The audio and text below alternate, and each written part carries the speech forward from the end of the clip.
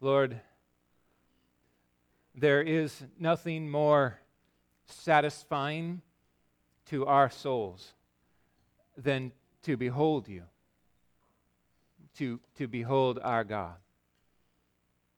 We are in awe of your grace and your goodness. We have been radically changed by your love, and we can't help but sing. We love you, Lord. We love you. We love to look at you. We love to see your face, and when we see you, we see Jesus, the face of love. Oh, Lord, what you have given us in the remembrance of this week, this journey through these 7 days of shaking history, dividing it down the middle, the fulfillment of all of the prophecies that anticipated this moment, victory, the kind of redemption that everyone needed and no one knew they needed. Far greater than any political deliverance, we have a spiritual deliverance, a salvation of the soul, greater than death, greater than sin, greater than hell or Satan.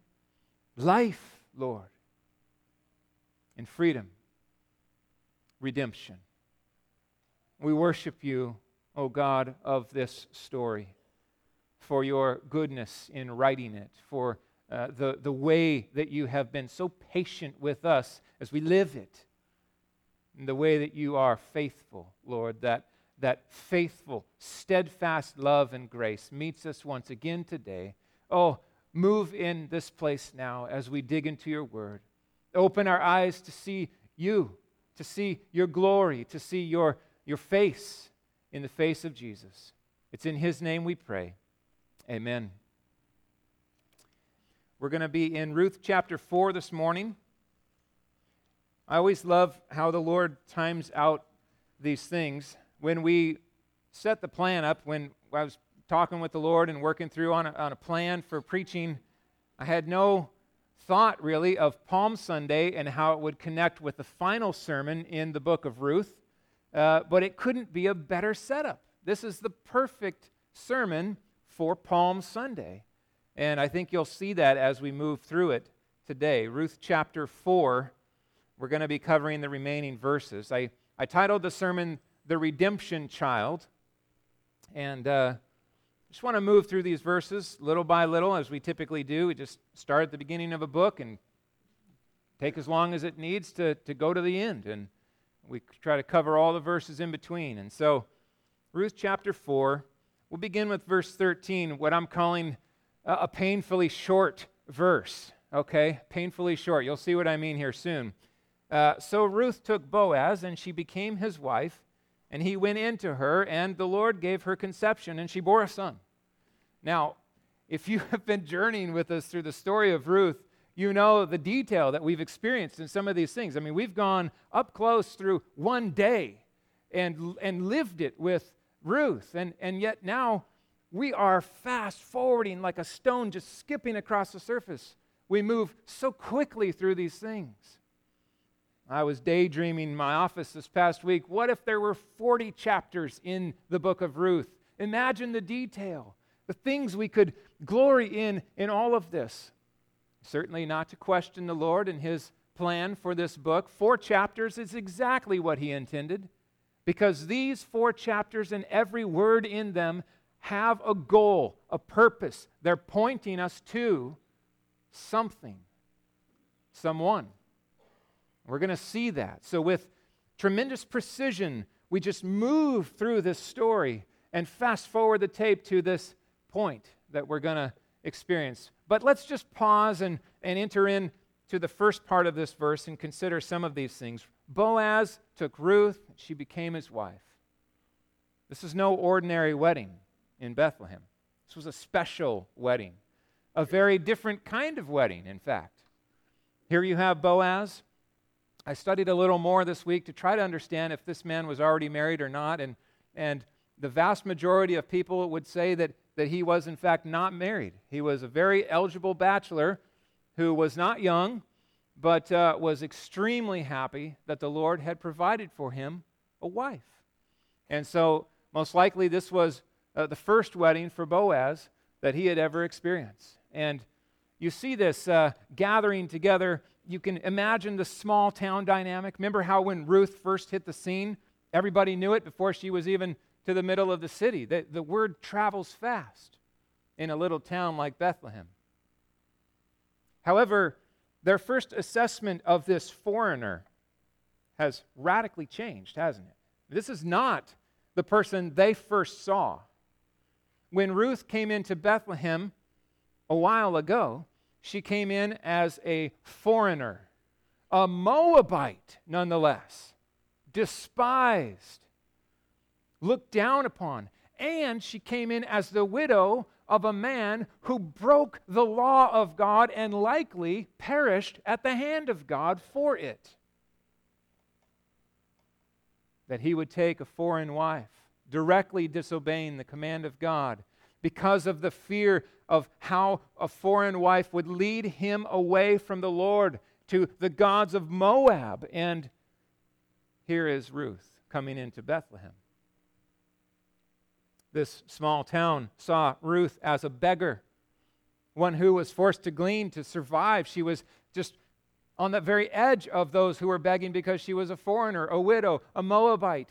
And then things began to change as the story was told. Well, why is she here anyway? What right does she have to be in our town? Well, did you hear? She pledged herself to Naomi, to be faithful to Naomi, to take care of Naomi. Oh, really? And all of a sudden, the character of this foreigner begins to be made known. Her loyal love, faithfulness, and kindness to Naomi is renowned throughout this area now. And now, she is the bride. Imagine the wedding. Imagine the festivities, the gathering. This would have been a big deal in Bethlehem. You have this sense as you read through the book of Ruth that the townspeople move from this stiff arm of Ruth to this, they just love her. They absolutely love what God is doing. They love Boaz, they love Ruth, and this wedding would have been one significant event in the life of the townspeople of Bethlehem. She is a stranger no more. No longer a beggar, no longer forced to glean, no longer a widow. She's become known. It was interesting as I was studying, someone mentioned this, and I found it fascinating. They said, it's interesting that the book of this, the name of this book is Ruth. If you really think about, as you read through, so much of the focus is on Boaz. And you could almost see it titled Naomi, the book of Naomi, because so much of the story is about Naomi. But the fact that this book carries the name of a foreigner, a Moabite, a widow, is a statement, I believe, of God, of what He can do in His grace, of how He can take the Gentiles and bring them into the epicenter of His plan of redemption, writing Ruth into the very fabric of the genealogy of Jesus Christ by His grace. That's good news, friends, because we're here today. And most of us share this Gentile experience with Ruth. Who are we to come and worship this great Yahweh God? We are doubly blessed to be grafted in by grace to the root of salvation that we have through Jesus. Now, one reminder as well, this is not Ruth's first marriage, it's her second marriage. This is the second time down the aisle. Now, the first time down the aisle was a wedding that you might say didn't honor God. It was directly done in opposition to the will of God. It was against His will. It was against His commandments. It would be easy for Ruth to carry that around as shame, even to struggle to enter into joy into what she was currently experiencing because of her past. Just remind us here Some of you have been through horrible experiences. Some of you had made decisions that you regret, even sinful choices, violating the very will of God, knowingly so. And you look and you carry those decisions, and it's like it's just this weight on your shoulders. You got to remember that God's grace is greater. God's grace is greater than all your sin. There's forgiveness. Ruth walks down the aisle, a changed woman. She is not a Moabite in that sense any longer. She is a child of God, seeking His will now, looking back and saying, oh, how I learned. This is so much different now. That God has opened this door for her to be remarried in His will, under His blessing. And she enters in with total joy. So yeah, God is a God who delights in second weddings. If you're on a marriage that's not your first, and you're in that marriage and you struggle with memories of the past, of a first marriage, gone awry, I want to encourage you today. God's grace is lavish for you, and He delights in the vow that you have made. Honor Him, please Him, follow Him. Be faithful to the vow till death do you part. It's His will for your life. Don't carry the weight of past choices. Don't let them burden you down. God's grace is greater. And Ruth marries a man who is altogether different than the first man she married. Praise God for that. He's a worthy man. And if there was ever a question of that, their behavior has proven this time and time again through this story. The character of both Boaz and Ruth, a noble woman. God-honoring choices, careful to obey His will, not to rush things. Don't run ahead of Him. Don't turn His plan around backwards. Trust Him, wait for Him. Let Him open the door. Do what's right. Don't disregard the one who's before you, Boaz. Go to the gate, right? Conduct the business. Trust the Lord. Get the sandal from the man, like we saw last week. Now you are free to follow the process as the Lord has opened the door.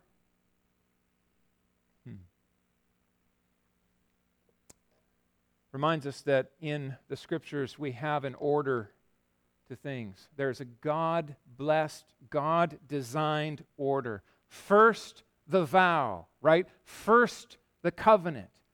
Put that first. Oh, in our world, that is not the message, is it? You Christians are all archaic and backwards. You think that you're supposed to be married before you can have sexual interaction? How old school is that? I would say, how wonderful is that? How biblical is that? Listen, God's design for your life is for your good. He's not trying to rain on your parade. Oh, it's always better to live within the castle walls of the vow, the covenant, and then consummation. That level of intimacy is reserved for the walls of marriage, the vow, the protection of that. One man, one woman, to be clear, God's design for your good. We need marriages that shout the best of God to a context and a culture that is just fumbling around in the dark, unsure of what true love even looks like these days. Now, the second half of verse 13, he went into her, and the Lord gave her conception, and she bore a son. Again, you would wish that there was a little bit more of this verse to build out the journey from the wedding to the birthday, right? There's more detail that you're longing for. Think 9 months at least have taken place here. How did it go? And they're in love, and they're married, and yes, it's awesome. Strolling through the fields, someday we're going to ask him. Tell us about it. We all sit down together, right? Boaz and Ruth, give us the rest of the story. That's why we need forever as well, right? Eternal life has a lot of goals. This is one of mine. I want to know more of the story. Now there's great uncertainty. You remember that Ruth was married for 10 years to Mahlon, no children. This is long before the medical advances that we know today. They didn't have the ability to understand, well, what's wrong? Is something not working correct? And is there adjustments that can be made? And all of that, that there was just no children. And so Ruth isn't sure if it's her or if it was Mahlon, and now she's married again. And there's a lot of emphasis here on the future and the name. Great uncertainty. Notice what the author of this book does in this verse. Different than much of the other storytelling that he gives, he explicitly points out the hand of God. He says it. The Lord gave her conception. As if to say, yes, this was not just an ordinary interaction. This was a special work of God. The Lord gave her conception.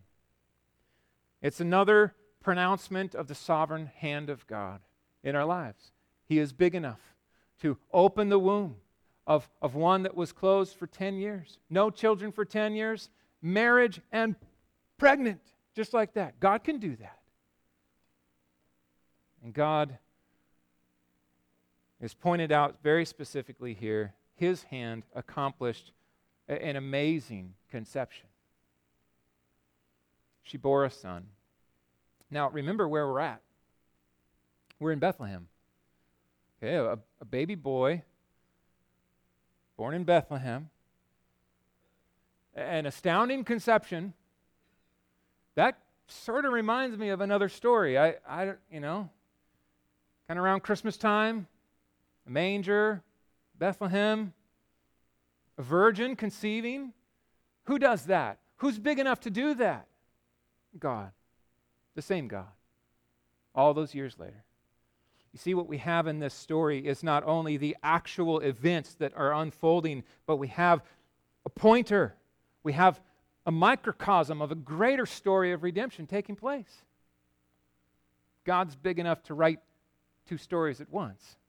Think of all of what he's doing to show us and point us to the story of stories that is directly connected to this, the Christmas story. Now, let's go on and see these verses 14 through 17, no longer empty. Then the women said to Naomi, "Blessed be the Lord, who has not left you this day without a redeemer, and may his name be renowned in Israel. He shall be to you a restorer of life and a nourisher of your old age, for your daughter-in-law who loves you is more to you than 7 sons, and has given birth to him." Then Naomi took the child and laid him on her lap and became his nurse. And the women of the neighborhood gave him a name, saying, "A son has been born to Naomi." They named him Obed. He was the father of Jesse, the father of David. Let's just move through these verses a little bit more closely and consider this. What an amazing change of focus happens here. The story in the first verse is it's all about Boaz and Ruth, right? The wedding, and then the honeymoon, and then, whoa, really? You're pregnant? And then it's a boy, just like that. Bam, bam, bam, bam, bam. And then all of a sudden the shift is all the way over to Naomi again. How did we get back to Naomi? And why is the focus so much on her? Why did these women from the town speak as if Naomi had a child? Amazing thing. They hear the echo of Naomi's words. I went away full, she said in chapter 1. Remember? I went away full, and the Lord has brought me back empty. Empty. It's as if the townswomen are saying, "Hey, Naomi, are you empty? or are you full? Blessed be the Lord. You hear their words? You hear their faith? You hear their encouragement to Naomi? Who did this? God did this. God did this. Blessed be the Lord, who has not left you this day without a redeemer. Now, it's interesting because Boaz was the redeemer of Naomi and Ruth because of the wedding. But Boaz is a redeemer in the sense now that he and Ruth have had a son. And who is the redeemer spoken of? It's the child. The baby boy is spoken of now as the redeemer of Ruth. Why? Well, he's the name. He's the future. He's the one who carries Elimelech's name forward. May his name be renowned in Israel. Ooh, that's cool. What a prayer. We want his name to be remembered. More on that in a second. They ascribe the work to the Lord. So not only does the author want us to see that God did this, but the town's ladies, the women of the town who gather around and celebrate with Naomi, they want us to see that God did this as well.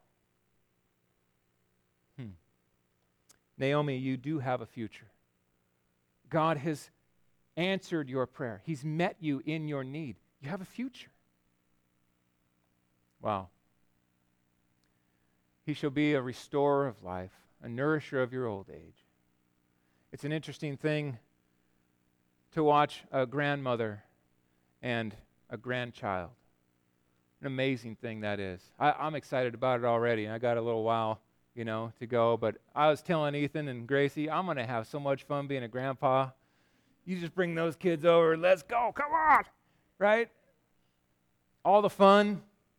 You get to spoil them. No discipline, no diapers. Yes, I can't wait. It's like the best of both worlds. A nourisher of your old age. And then there's a point back to Ruth. Again, you feel how they regard Ruth, how her faithfulness and love for Naomi is walked out then publicly for all these people to see. They say of Ruth, by the way, your daughter-in-law, she is better than 7 sons. Why is that such a bold statement? Does it jump out to you? What are they remembering? It's the same exchange. They say, listen, Ruth is greater than 7 sons. And you stood in front of us and said you were empty when she stood next to you. You didn't even acknowledge her presence. You ignored her. You treated her like she didn't even exist when she showed you steadfast love. And here's the thing. You put Ruth there and 7 sons over here. You should focus over here because she is more of a treasure for you than if you had 7 sons, 7 being the number of completion. What an honor it is for Ruth, and what a glory it is to God for her faith and her love that she showed to Naomi consistently and in so many different ways in this story. Incredible. She took the child on her lap and became his nurse, began to be a grandmother to this child in all of the ways that meant. Now, there's a lot of significance to this exchange, this taking the child upon her lap. It's symbolically basically saying, this is my child that God has provided. This is the child who carries my name as well, right? Even though it's my daughter-in-law, God has redeemed me. He's answered my prayer as well. They named him Obed. Who named him Obed? The ladies in the town named him Obed. How does that work? Interesting. Maybe we should do that, okay? Who's going to have a baby next? I think we should do some naming. I could have some fun with this. Bible names, Jehoshaphat, right? I mean, we could, no takers. Obed, may his name be renowned. May it be remembered, regarded, important, significant. That's their prayer. It means servant. In this sense, clearly they're saying he is a servant of God, God's servant to do his bidding, to accomplish his will. Obed, father of Jesse, father of David. What's interesting about Obed is, aside from this small interaction here, we have absolutely no clue who this man was. But his name is renowned, is it not? The grandfather of the greatest king Israel ever knew. That's amazing. His name is renowned. The prayer is answered. He is the child of a Moabite widow who experienced the lavish grace of God and was grafted into the royal line of Christ, the greatest king. So, roll the credits, right? I mean, if this was a movie, this is the point where the story's over, guys. Oh, man, I wish there was more, but it's over. And so we kind of stand up, right? You ever been there at the movie theater? You stand up, and the credits begin to roll, and you're like, okay, this is pretty much, I don't know why they do that, but credit, credit, credit. Some people, are you out there? Some people have to watch all the credits. Raise your hand, confess, okay? That's weird. You're the people I trip on my way out, okay? I don't understand it. I've never done that. But I was at a movie with the kids, and we were heading out, and all of a sudden, the movie wasn't done. There's more cartoons going on. And well, hold on a second. So then I'm stuck halfway out, and people are like, sit down, sit down. Well, okay, come back. I thought it was over. It's like that here, okay? This is not just roll the credits. This is significant. The movie is not yet done. Let me read this. Now these are the generations of Perez. Perez fathered Hezron, and Hezron fathered Ram. Ram fathered Amminadab. Amminadab fathered Nahshon, and Nahshon fathered Salmon. And Salmon fathered Boaz. Boaz fathered Obed. Obed fathered Jesse, and Jesse fathered David. Wow. We look back in this genealogy, and we look forward in this genealogy. We look back, in part, I believe, because of the blessing that was given previously to Boaz and to Ruth, mentioning Perez, right? Going all the way back, the great-great-great-great-grandfather of Boaz. So we're 10 generations of a reach here. We're looking back and we're looking forward. And each of these men connected by God's faithful weaving of their story to accomplish His perfect will in His perfect time, just as He ordained from the beginning. Pointing us to the most important Bethlehem birthday ever. No, not that of David. It's not that of David. Now, if you read on in the Bible, you get to 1 Samuel, which introduces you then to David. That's the whole point. It moves through. Okay, let's learn about David now. That's the handoff. So there you go. In your devotions, you know where to go. 1 Samuel, okay? But what we're going to do, since we're coming into Easter week, is consider how this genealogy moves us then back to a genealogy we covered previously, Matthew chapter 1. The genealogy of Jesus Christ, where Ruth and Boaz are mentioned. David, the king, the shepherd king, the unlikely king, the one who was picked last, not even present to be anointed by the prophet because he was that little shepherd kid. What, David? Okay, go get David. He's the one. Where was he? Well, he was out in the field. What field? Probably some of the land that Boaz redeemed. Wow, isn't that something? This is the same place, friends. Bethlehem. It's the same place, the same little town, same hills. King David. Wow.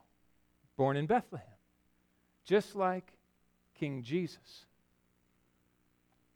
was born in Bethlehem. He is the redemption child. He is the focus of this entire story. He's the point of this whole story. And the narrator of this story doesn't just roll the credits assuming that we're going to walk out. He rolls the credits to say, keep reading. It's just getting started. This is just the introduction. Keep reading. Keep reading. Because David is not the high point of the story. Matthew chapter 21 on Palm Sunday, the celebration that we have here today. Hosanna to who? To the Son of David. To the Son of David, the one born in Bethlehem, the greatest king Israel has ever known. Hosanna to the Son of David. Blessed is he who comes in the name of the Lord, they said to Jesus as he rode on the donkey, and they laid their coats down that he could tread upon a path of honor. And they waved palm branches, just like the kids did such a good job with today. They waved the palm branch as to say, Hosanna, prepare the way. Here he comes. He has arrived in triumph. Hosanna in the highest. What does Hosanna mean? What does that mean? It's a special word. It has some incredible meaning. Hosanna is the Greek word taken straight over into English. So we say Hosanna just like the Greek says Hosanna. It's kind of like the word baptizo, right? Which is what my preferred word for baptism would be. That's the way we should say baptism, just baptizo. That's the Greek word. It means to immerse, right? Here, Hosanna in the Greek is a word that is pronounced the same as the Hebrew phrase, Hoshiah-na. Hoshiah-na. Well, what does that mean? It occurs only once in the Bible. Only once does this phrase occur, and it means save. Please, please save. Let me show you. It's Psalm 118. The psalmist writes this. Hoshiah-na. Save us, we pray, O Lord. That's what Hosanna means. So when you say Hosanna in the highest, you are requesting salvation.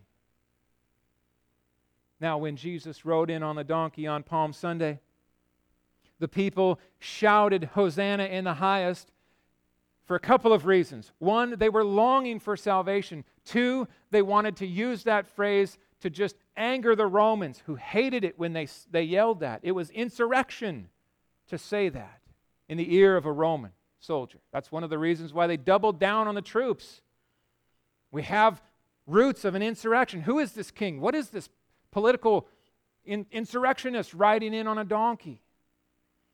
They didn't know what to make of it. But Israel shouted this, Hosanna in the highest. The problem is that they were looking for political deliverance from Rome.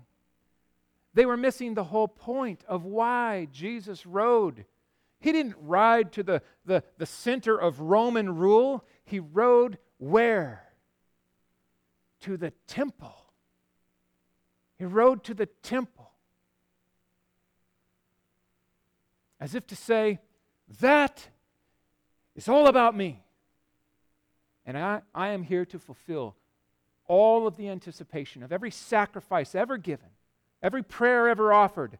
It is found, fulfilled in me, Jesus says. The same crowd that shouted Hosanna in the highest just a few days later would be stirred and incited to shout, crucify, crucify. I think in part because they didn't see the deliverance from Rome. Oh, how short-sighted. Oh, we would be there too, though. If it wasn't for God's grace, we would see nothing in Jesus. We would see no Savior.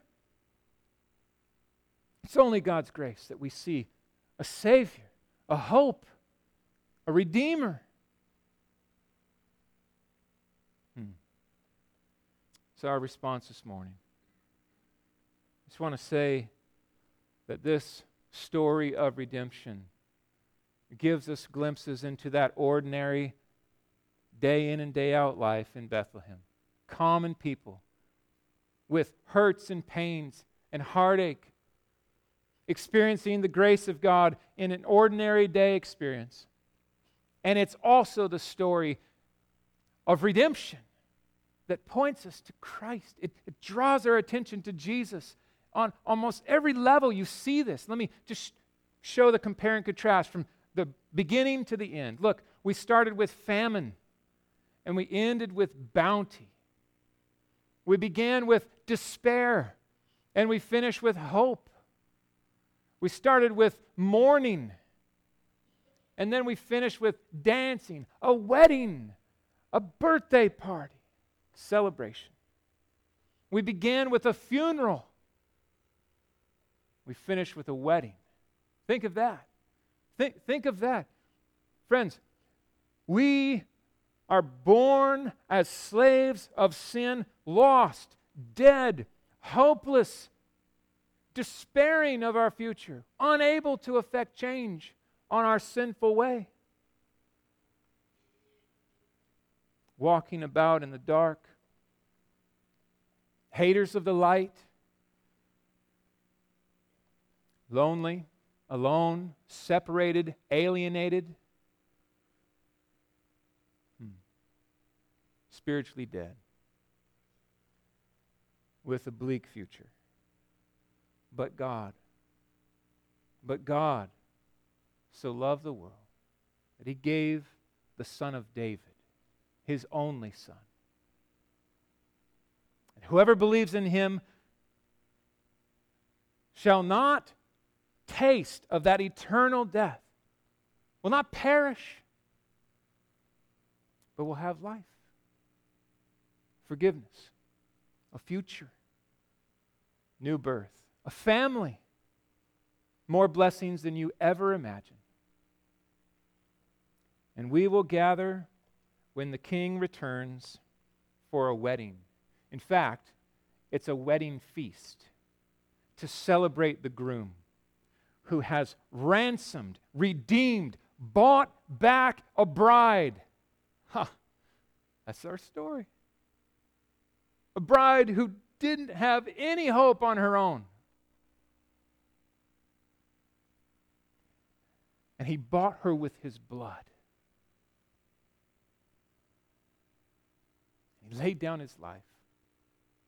And He won victory. And He said, I'm coming back. And when I do, I am going to gather my church, my bride, to myself, and there will be a feast. And we will celebrate. And we will live happily ever after. That's our future. Because of Jesus Christ, our great Boaz, who redeemed us. Let's pray. Hosanna, Hosanna in the highest. Oh God, we pray those words as those who see political deliverance doesn't touch our need, our greatest need, oh Lord, only You can solve. We need Jesus. We need a Savior. We need hope. We need redemption. Forgiveness. We need to be delivered. Lord, we have stored up wrath from You because of our sin against You, because of our rebellion, our desiring of our own way, our worship of our own ends, and just the multiplication of our own idolatries, our failure to regard You, our failure to give thanks to You, our failure to honor You, to pursue My will, My way. Oh, Lord, we have stored up wrath that we deserve like wages from Your hand. But You, in Your grace, sent Your Son Jesus to take our wages upon Himself, to take our death, our wrath, and pay it in full. We give praise to You for this. We thank You, Lord. We thank You for forgiveness, for the fact that You would take out Your wrath that we deserve on Your Son instead of us, and punish Him, and kill Him, put Him to death, that we might live. and be forgiven, be brought in, made sons and daughters, members of your family, all of your grace. What glory is yours? Oh, Lord, you are so good to us. We identify with Ruth in this story in that there's nothing that we bring to the table. We bring nothing, and you bring everything. And you blow us out of the water with your love. You bring us in. Thank you for Jesus. Thank you for the Savior. It is our heart's cry, save us, O Lord, and your answer, I have in Jesus, I have. Lord, I pray if any are here who have not yet turned to trust your Son, Jesus, as Savior, that today would be the day that they would bend their knee, turn from their sins, and run to Jesus with all their might and trust Him to forgive, to redeem, to bring them into a home, a family. Lord, we claim your promises. You are faithful. Your love, your kindness abounds. We worship you this week as we enter into the journey of Jesus. I pray that it would experience a new, fresh reality in our lives as we move this week through day by day, celebrating your goodness and your grace for your glory forever. In Jesus' name we pray. Amen.